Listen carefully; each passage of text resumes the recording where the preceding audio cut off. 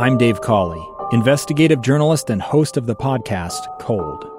In October of 1985, a woman named Sheree Warren left work at a busy Salt Lake City office to meet her estranged husband at a downtown auto dealership. She never made it home. Sheree's car surfaced weeks later in Las Vegas. In the parking lot of a hotel casino. No one knows how it got there. Strange. It was strange. Both Sheree's estranged husband and her boyfriend raised suspicion for investigators. I kind of thought that he might have done something. But no arrests were ever made. In Cold Season 3, we dig into double lives, make new connections in the case, and examine the difficulty raised by reasonable doubt. We want answers just as much as anyone else. They have creeps like that now too, so nothing's changed. That's the new Cold Season 3, The Search for Sheree, now available anywhere you get your podcasts. Inside Sources. Inside Sources with Boyd Matheson. Well, we often say, what's in a name?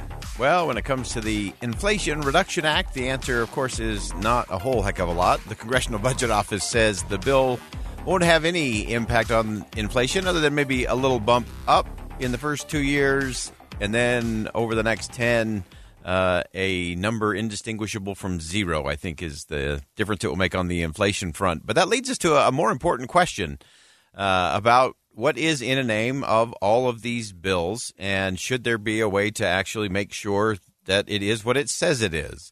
Bruce Yandel's the Distinguished Adjunct Fellow for the Mercatus Center at George Mason University, joins us on the line. Bruce, you had a great piece in The Hill recently talking about not just the Inflation Reduction Act, but do we really need to go to a truth in labeling expectation when it comes to bills coming out of Congress? Boyd, good to hear your voice. How are you today? Doing well. Hey, let's jump into this. Do you think we need to get to a truth in labeling? I guess we'd have to have a truth in labeling bill before we could actually enforce the names of the bills. Well, I think it would be wonderful if we had a little more truth in labeling, but it's hard to imagine, Boyd, what kind of administrative agency, enforcement agency, might it take to police political speech, so to speak, and make certain that it is more truthful than not. That is, I think we need the outcome. It's hard to picture the policeman who would be working that beat and how that might actually function. Yep. But I think finding ways to sound a bugle occasionally should help. Yeah, absolutely. I think it's vital that we get to that. You broke it down in terms of the Inflation Reduction Act, and of course, a lot of people are kind of scrambling over what that is and isn't. And as you looked at it, if an agency like the FTC, you kind of went down that path. What would be the basis of an assessment on what we've seen come out in the Inflation Reduction Act? Well, I think that we might picture the office that is currently part of OMB, the Office of Information and Regulatory Affairs, which has been around a long time, is part of the executive branch. That office, among other things, reviews newly proposed regulation and attempts to make regulation more cost-efficient, more effective, and so forth. But we might imagine that that agency would be given the responsibility to also look at titles, preambles, first paragraph, and look to see if the content of the regulation, or in this case legislation, fits its description and its title. Now, we know that this one had its name changed as it was making it through the legislative process. That is, it had been a Build Back Better bill, a nice alliterative phrase that was a part of President Biden's initial efforts to get legislation passed. But somewhere along the road, the title changed, and I would expect for good political reasons. There's a whole lot more worry today about inflation, particularly price of gasoline, price of energy for all of us ordinary Americans. And to us, that's our inflation. But inflation isn't about just one price going up or a category like energy seeing price increases. Inflation is when all prices taken together rise. So it's my guess that there were some politicians who said, if you'll change the name, then it'll be a whole lot easier to sell this, and I'll get behind it, and you have my support.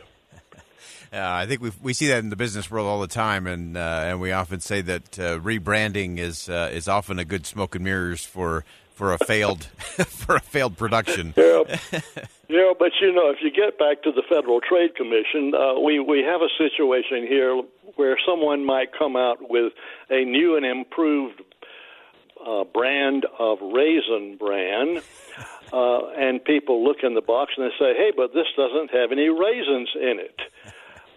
And the response is, yes, but it's nutritious, it's a wonderful brand, raisins don't matter that much anyhow, and people need a nutritious product. So we're going to continue to call it Raisin Bran.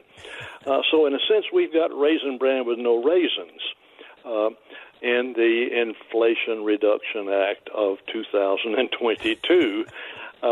And I think literally the politicians don't want to talk about that. Yeah, absolutely, and that is that is the perfect description of how that whole process seems to work. I've always wondered, and when I was back in D.C., I always wondered, if we couldn't have, something under the parliamentarian or something that could do just what you described in terms of title of the bill, the introductory paragraph, any preamble to it. And I was actually for, can we do this one subject at a time so we're not throwing Raisin Bran and gasoline and the IRS all into the same soup? Right. And I think it's unfortunate on another level. That is, not only do we need to have things labeled in a descriptively accurate way for obvious reasons, this is very important legislation that has been passed. There are a huge number of things in this, more than 700 pages, and probably each category of things could be subject to debate, but nonetheless, this is a massive piece of legislation. And across the future now, in history, people will look back and talk about the Inflation Reduction Act of 2022. We've got an odd name for something that focuses more on the environment, more on climate change, more on health care costs. Yeah. And so I think, wouldn't it be wonderful if it had a title befitting its content? Sadly, that's becoming a radical thing in the branding that takes place in the political circles of all of this. And I think you raise another very important point, and that is that often these names and descriptors and the political talking points around it actually prevent us from both having a good debate about what it is in front of the American people, but it also prevents any kind of real accountability for the results on the back end. Good point. We need more retrospective analyses. I was thinking, for example, a massive piece of legislation that in some ways similar to this one, the Clean Air Act of 1970. That's still our basic clean air legislation, been amended many times, but it had a simple name, Clean Air Act. The name said what it was about, and people for decades could point to it as the foundation document for air quality improvements and control in the United States. And so you then could have a retrospective. Has the air gotten any cleaner or not? And what might determine progress or improvements so that we are still after the titled purpose of this important legislation. Unfortunately, what you and I are talking about now it doesn't look real pretty, but there's another piece to it, I think, Boyd, and it's a small piece. But in recent years, as measured by different kinds of surveys, trust in government has fallen precipitously. Yeah. Now, trust in a lot of other institutions has fallen as well. But things like this little episode we're talking about do not add to trust. It subtracts. Yeah. So that in a small way, government has become a little less trustworthy than it was before we have this misnamed legislation coming down the pike. Yeah.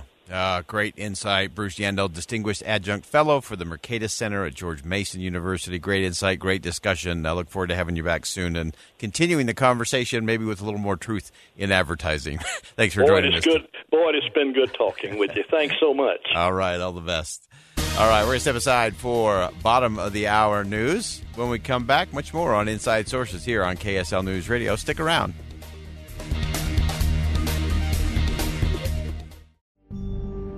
A gun in the face. Then all of a sudden they all kind of lined up. They pointed their guns at me. And this is the point where I thought, I'm going to die today. Started 2 years of horror for an American in Venezuela. They said, you need to give us your phone and get ready because you're coming with us. I'm Becky Bruce, and I spent a year researching and piecing together Josh and Tammy Holt's story about their ordeal in a notorious prison. That's when everything started to turn bad. We had another pound on the door. Boom, boom, boom. And there was the police once again. You can binge all of the episodes of Hope in Darkness on KSLPodcasts.com or wherever you get your podcasts.